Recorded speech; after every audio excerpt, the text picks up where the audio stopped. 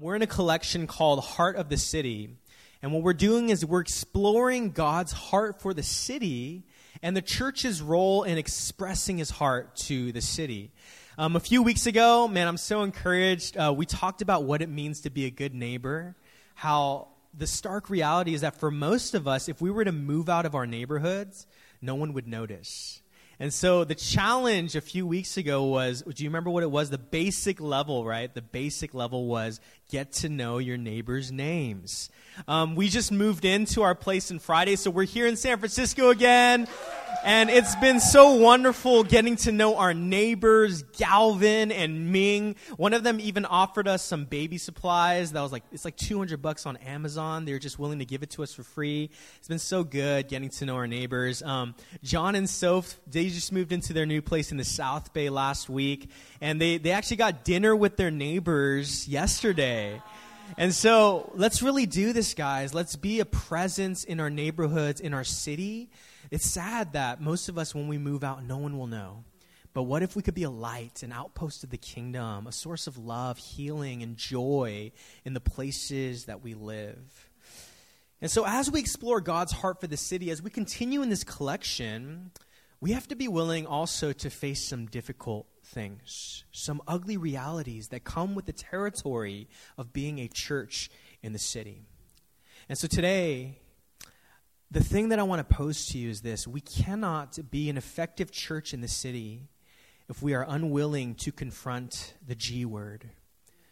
No, it's not goodies, or actually, I don't know what clever thing to say is G. What's goodies? The G word I'm talking about is gentrification. Gentrification. You know, growing up in San Francisco, I've seen the city go through so many changes. You know, I recognize that I'm privileged enough to experience a lot of the benefits of gentrification now. But make no mistake, I saw firsthand with my parents and my grandparents the negative effects of gentrification. My parents used to own a business in Japantown. Right now in the corner of Japantown, right across the street from the Japanese market, there used to be a bowling alley there, and they owned a coffee shop there. As immigrants, they came here, they started their own business. Unfortunately, it had to shut down. Rent prices got too high, and they had to sell their business.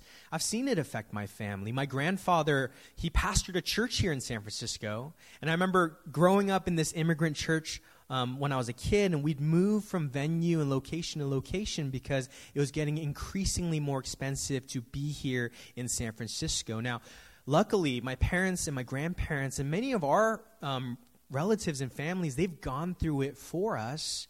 Most of us are on the receiving end of gentrification, but make no mistake, it's still affecting our city today.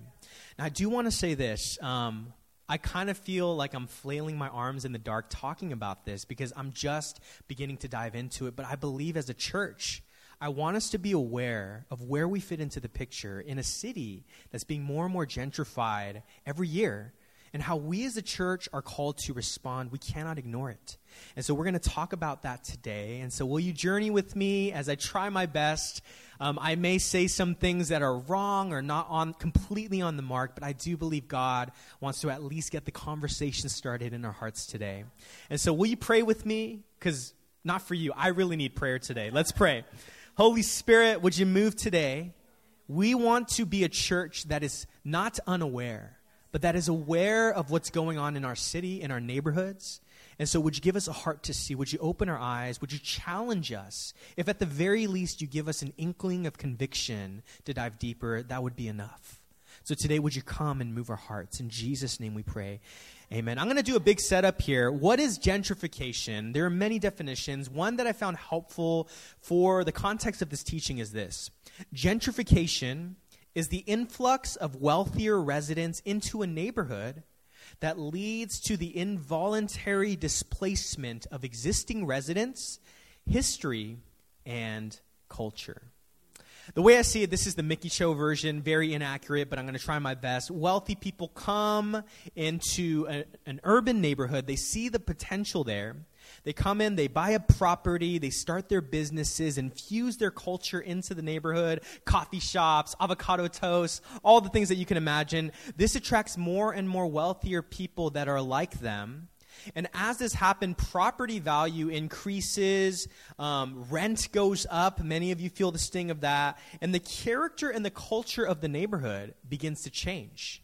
It begins to reflect more of the outsiders coming in than of the long-term residents who have been living there.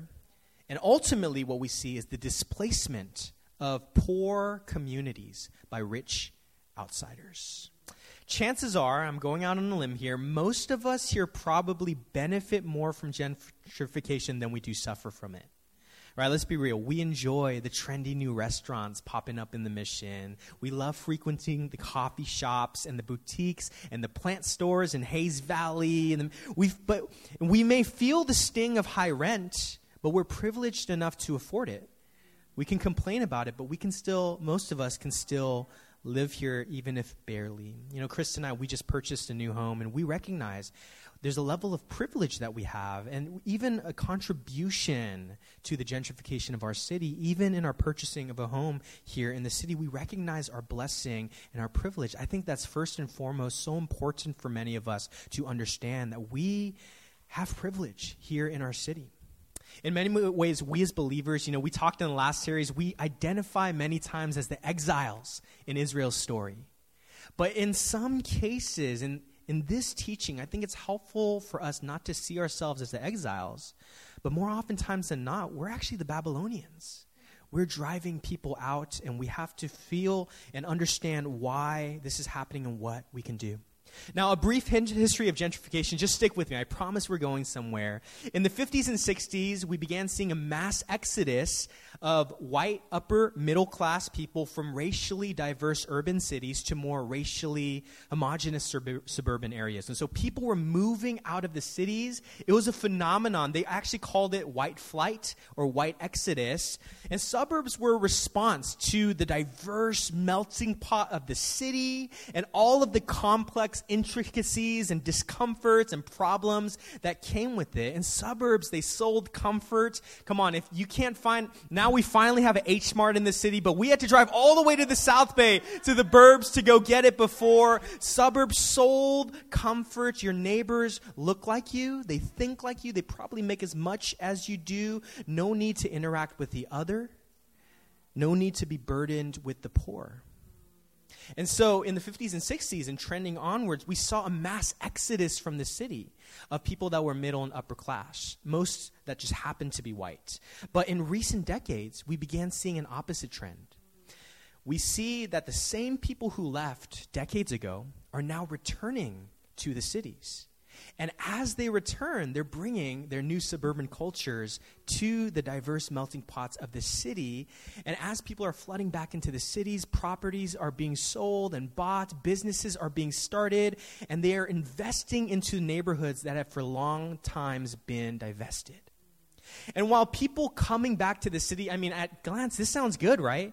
People coming back to the city, investing in neighborhoods, that sounds like a good thing.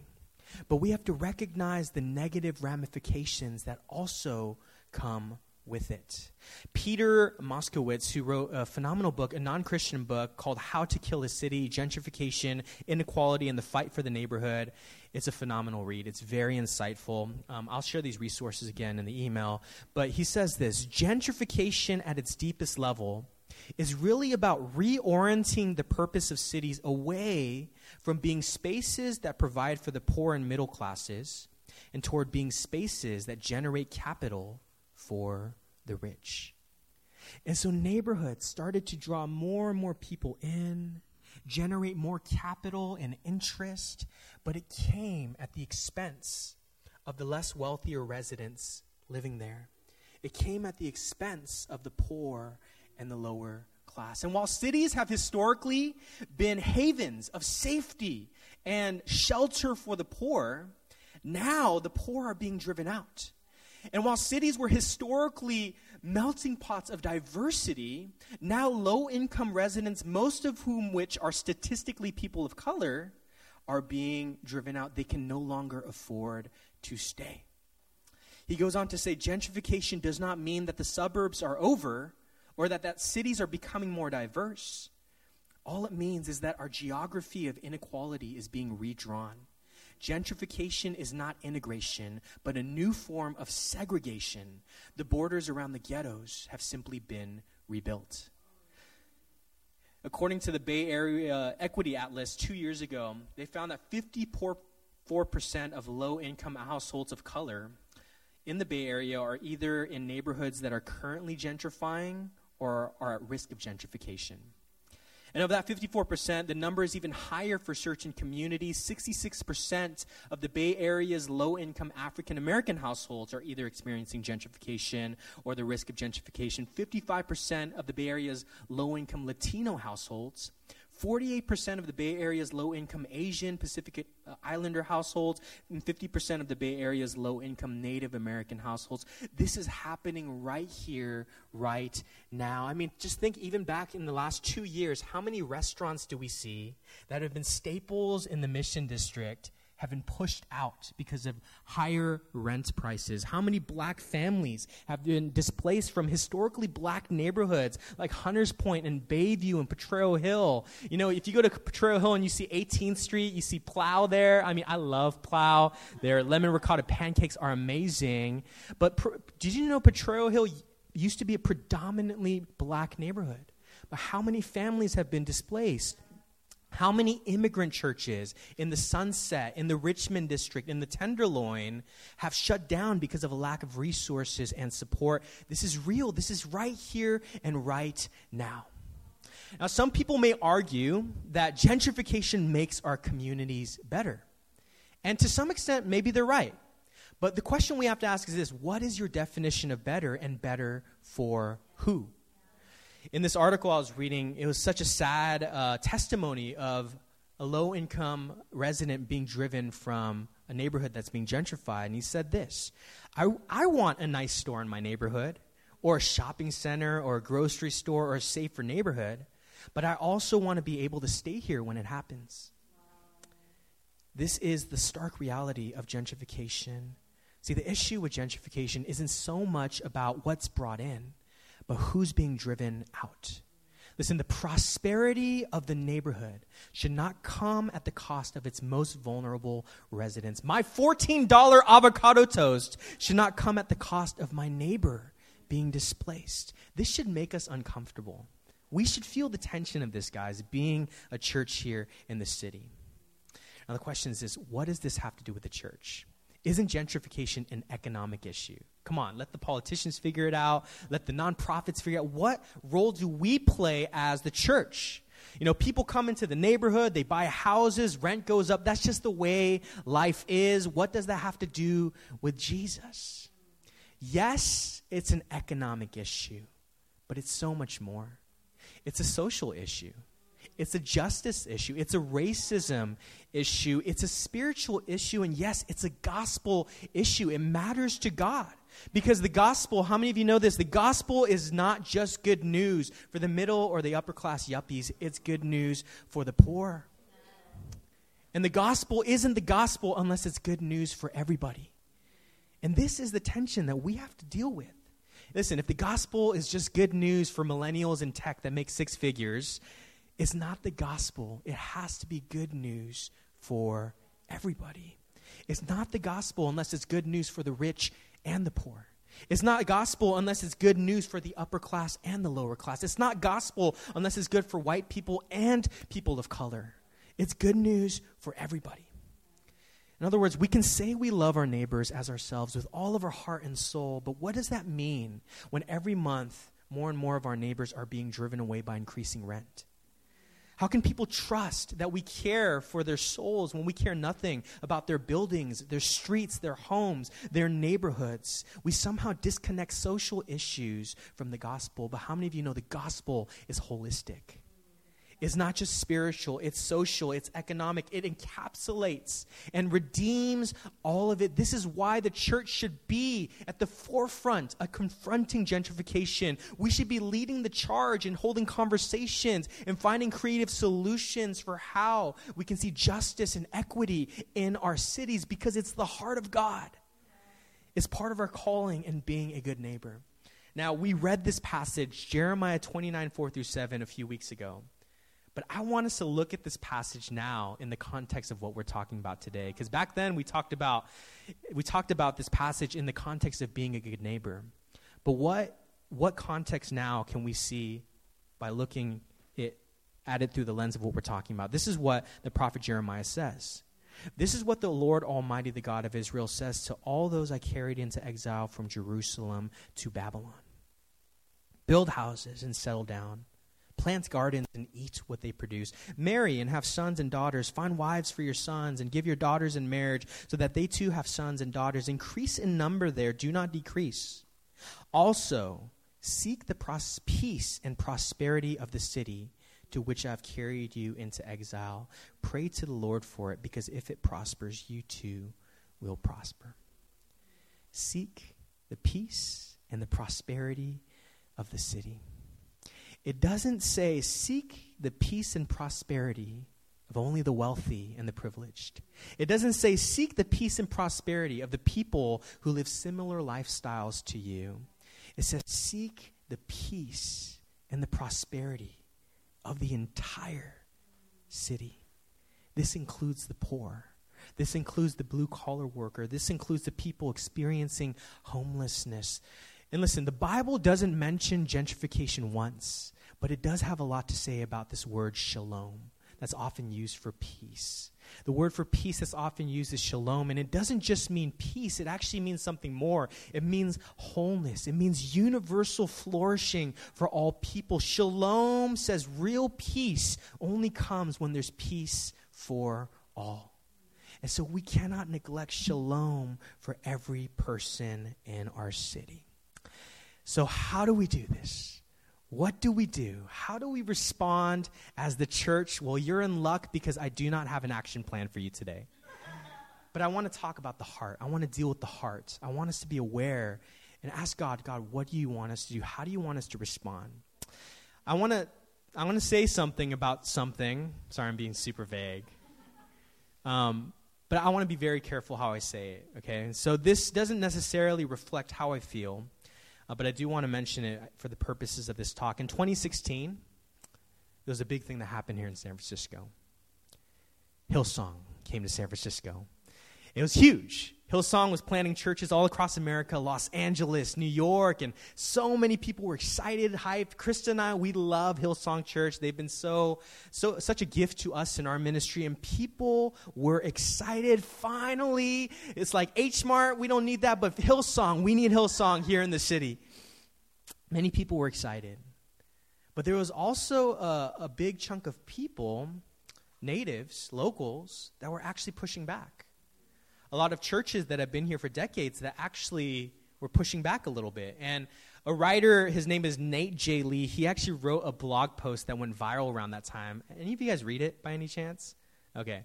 Yeah, and he's been here in San Francisco, person of color. I mean, he's been in the ministry and church here in San Francisco. He wrote a blog post that went viral responding to Hillsong's video announcing their San Francisco church plant.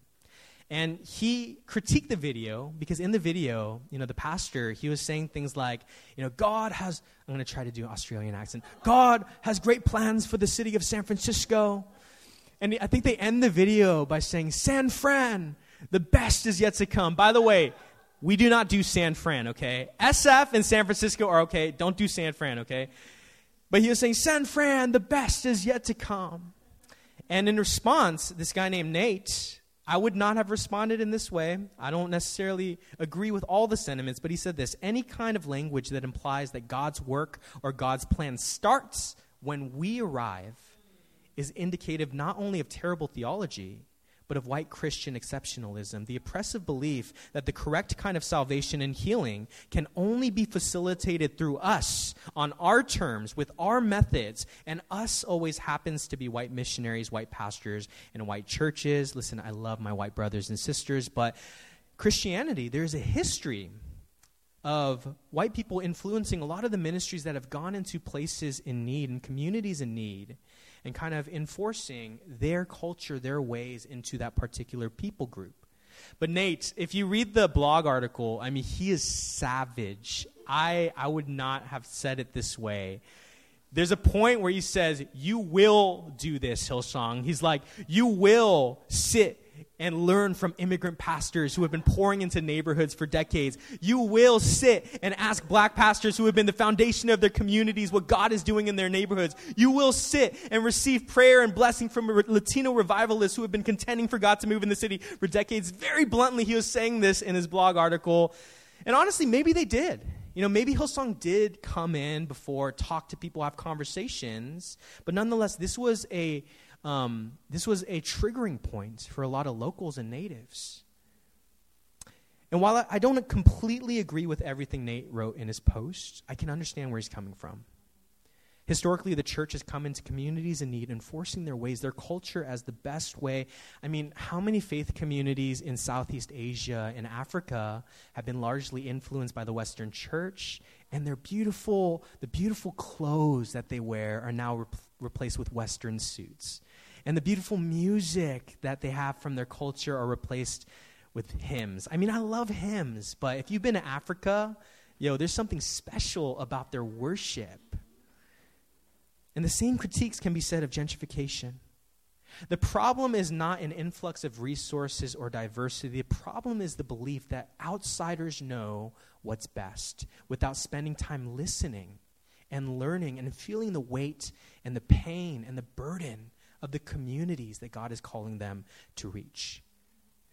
In other words, listen, I love Hillsong. Don't get me wrong. But Nate's criticism wasn't that Hillsong was coming to San Francisco, but how Hillsong was coming to San Francisco. As a church, instead of coming into our neighborhoods with an attitude like, we're here, 99's here in the Mission, we're going to see revival break out in the streets, Potrero Park, the skaters are going to bow to the Lord Jesus Christ, we're going to come and God's finally going to move in our area, in our region. How often do we talk like that? Like, God, thank you for placing us here. Oh, man, we're awesome. We're the light here in the city. But what if instead of coming into neighborhoods like that, what if we came in with an attitude like, God, we actually want to hear and learn about what you're already doing here. Come on, who are the people that have been on the ground running? I had this weird disdain for immigrant churches because I grew up in an immigrant church, and so I understand the pain and the burden of them. But, lately, in the past few years, I've come to really respect and honor a lot of the churches that have been here in neighborhoods that aren't popping anymore. In immigrant churches where membership is declining, but there's wisdom. There's experience in so many of the people that have been here on the ground doing amazing work for the Lord. We want to take time to both enjoy the beauty and feel the pain of the community and the neighborhood that we are inhabiting. David Dawkison, he's actually a Christian author who writes a lot about this in a book called Neighborliness. If you want to dive deeper out, I encourage you guys to check it out. He says this: our best intentions are the most impactful when they're formed by the actual needs and desires of our community. Listen, y'all, if you've been in a relationship, I'm going to give you some marriage 411, okay? You need to know your love languages, okay? Because I'll tell you what. Krista's love language, quality time, acts of service, and touch. She does not do gifts. If I spend an entire afternoon crafting the perfect gift for her, I mean, being so intentional about the wrapping paper, oh my God, it's her favorite color, she loves dogs, I'm going to throw a dog in there, never mind, that's going to die, but I'm going to make this gift, spend so much time on it, and she's going to feel so loved, but I give it to her, she might be like, oh, that's thoughtful, but it doesn't reach her heart, right? But if I were to say, Krista, tonight, instead of just us doing our own things, let's sit on the couch, gaze into each other's eyes, and talk about the ongoings of our soul, the inner workings of our minds, and just talk about the deep things. I mean, Paula and I were talking about this before service. We both love going to the movies. But for partners with quality time, that ain't quality time. For me, I'm a very shallow person. I love touch and words. I'm super easy. Quality time's my lowest. And so I love just like being next to you and we're just watching a movie. That's how I feel close to you. But for someone who's quality time, maybe not so much. And I think a lot of times we come into neighborhoods, we come into cities, ministries, churches, people, believers, and we say, this is what the city needs. This is what the neighborhood needs. Let's do this. Let's do that. Let's come up with a game plan. But what if we were to come in more humbly and say, I want to learn what's going on here first. I want to feel what are the actual needs? What if what I'm doing is actually just more noise? What if I can actually tap into what Holy Spirit's already doing here? He goes on to say this. Sorry, it's kind of a long quote, but it's powerful. Processing and engaging with matters relating to racial and socioeconomic inequality takes time. You may be compelled to try and to take action or use your influence to fix an issue. However, you may do more harm than good if you do not take the time to listen, learn, and grow in your own heart first. Tension is accompanied by discomfort. Discomfort leads to prayer, repentance, and growth. Engage discomfort. Embrace it and learn from it. It has a lot to teach you. Are we close enough to feel the discomfort of the neighborhood that we're in? Are we close enough to the neighborhood to become burdened with the injustices that people are facing ourselves? Are we close enough to the neighborhood to feel the tension and the pain and the weight of the burden of the people that are living here? Maybe we need less outreach and more relationships. See, volunteerism that isn't rooted in relationship and understanding can become toxic. When we come in and assume we know what's best for people without first listening and learning, that's when helping begins to hurt. You know, this is why I respect and honor organizations like YWAM. You know, Emily's part of YWAM and City Impact, because they're not just coming in, they're planting themselves in the neighborhood. Emily lived in the Tenderloin. She was there on the ground. And I'm sure you were close enough to feel the weight and the burden of the people that are there. They have planted themselves in neighborhoods God's calling them to love and serve, not just coming in, doing an outreach and bouncing, but they're close enough to feel the burdens and the pain of the community. They're able to make long-term relationships sustainable. The author puts it this way: sustainable and meaningful change will only come when genuine relationships between the rich and the poor begin to form, between the privileged and the underprivileged, between those who benefit from gentrification and those who suffer from it. Relationship is everything. I mean, I can't tell you, growing up in the church, I had a certain idea, even in people who identify as LGBTQ. Everything changed when I had an LGBTQ friend, right? If you've ever been in that situation in growing up, it's just a theory, it's theology.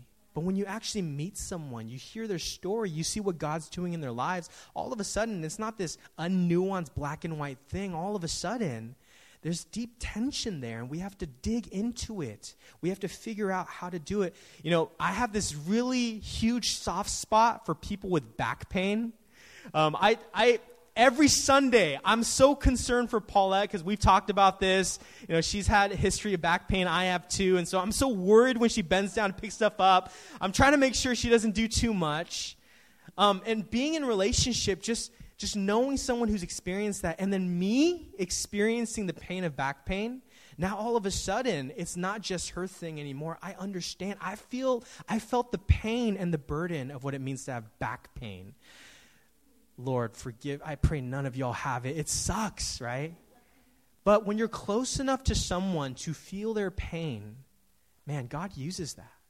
All of a sudden, it's not just, you know, a goodwill issue. All of a sudden, you take it on into your heart, and you say, it's not okay until they're okay. So this begs the question, do we stop buying $14 avocado toast from the coffee shop? Do we stop? Boyfriend said yes. Do we stop enjoying mimosas from our favorite brunch joints? Do we stop living in overpriced apartment complexes and feeding the machine? I think more often than not, we lack nuance in the body of Christ when talking about things like this. We tend to reduce and oversimplify and generalize. We make one thing good and one thing bad, black and white, evil and pure. But more often than not, it's complex. Gentrification is complex. New investment into an area that's been divested over time is not a bad thing. New residents coming in and out is not a bad thing. New businesses coming in is not a bad thing. But the question is, are we also willing to confront the ways that these things may negatively be affecting those who are not as privileged as us to enjoy them? Are we willing to not look away when there is an equal treatment of the neighbors who are already living there? maybe I want to propose to you this, and maybe this might change over time as I'm diving deeper into this. Maybe it's not this or that. Maybe it's this and that. Maybe it's possible to enjoy your boba guys and volunteer at your neighborhood food shelter. Maybe it's possible to enjoy your $35 mimosas and spend time learning about gentrification, cyclical patterns of poverty, and how it all feeds into this issue. All that to say, today's message isn't so much about a definitive solution or action plan, but I want us to do one thing. I want us to open our eyes to our city. Not just the flashy, exciting parts of our city, but the deep, often overlooked parts that no one seems to see. I want us to get close enough to the neighborhood to feel its burdens and injustices. And so this is my charge to you, 99, and yes, wherever city that you're living in or church that you're serving. Can we please lean into our neighborhoods, into our cities? Can we start by educating ourselves about gentrification, about how it's affecting our city and the neighborhoods we're in? Can we actually put our ears to the ground and not rely on our church leaders to do it for us? And so we plan an outreach, and then you could come and participate. What if we as the body can collectively put our ears to the ground? All of us carrying different expressions of God's heart, and come together and say, we can actually come here, listen and learn, and be God's light here in the place that God has called us to. And so over the next few years, I'm not even going to say the next few months, over the next few years, and I'm not in a hurry, I want us to take the time to listen. I want us to take the time to learn, and I want us to take the time to open our hearts to feel what burden for our neighborhood and our communities God is calling us to carry. I think he's already doing it. I mean, man, Alex, he's the golden child. I talk about him all the time. But Alex is already doing it. I've seen people in our community doing it. Gloria's boyfriend, Daniel, man, sorry, I'm going to call him out, but on Sundays after church, he would just put together these little goodie bags and just pass them out to people that he often passed by on the streets. No church ministry. No flashy Instagram post, no caption this, no even like tooting his own horn. He just did it by himself. No one even knew about it. I only heard about it because Dan lived with him for a few months and he saw him do it. We need, as believers, to see more of that. To see Emily, support Emily, man. Emily's on the ground running in the TL. She's pouring into the people there, really making an impact and change there. She's listening and learning and also seeing where the needs are and meeting the needs of the community. Come on, we as a church can do this. And this is my heart and this is my goal. And I will be so happy as a pastor if I see this years from now. You know, I've seen churches like Echo, that's kind of like our sister church in Southern California. We really respect their ministry, but you know, Pastor Brian, he was telling me a curious thing. He's like, Mickey, we didn't do a single outreach event until year 5 of our church. I said, dang, y'all doing nothing? Are y'all lazy or something? And he's saying, no. We just took the time to listen for the heart of God for our area, to wait until the burden of what God's called us to do, what impact he's called us to make, until that became so real and so tangible and so evident that we were able to move with the heart of God. And now they have such a powerful ministry that shares and outpours love on kids with disabilities. They have such a huge ministry for fostering kids and families that don't have the same opportunities many of us have. And it's because they waited and they listened to the heart of God for their city. My goal, my passion, my dream would be if years from now we're able to come to that together. What is 99 called to do here in our neighborhood? What does 99 call us to do here in our city? What expression or burden of the Father's heart has he called us to carry? But we have to do it together. It's not me and Krista going to the prayer closet and saying, it's this. I think it's collectively as a community coming together, bringing the burdens of our city and seeing what God is highlighting now. And so I want to challenge us this week. Just make a decision to start opening your hearts and asking God, I want to be part of this. I want to see you move in our city.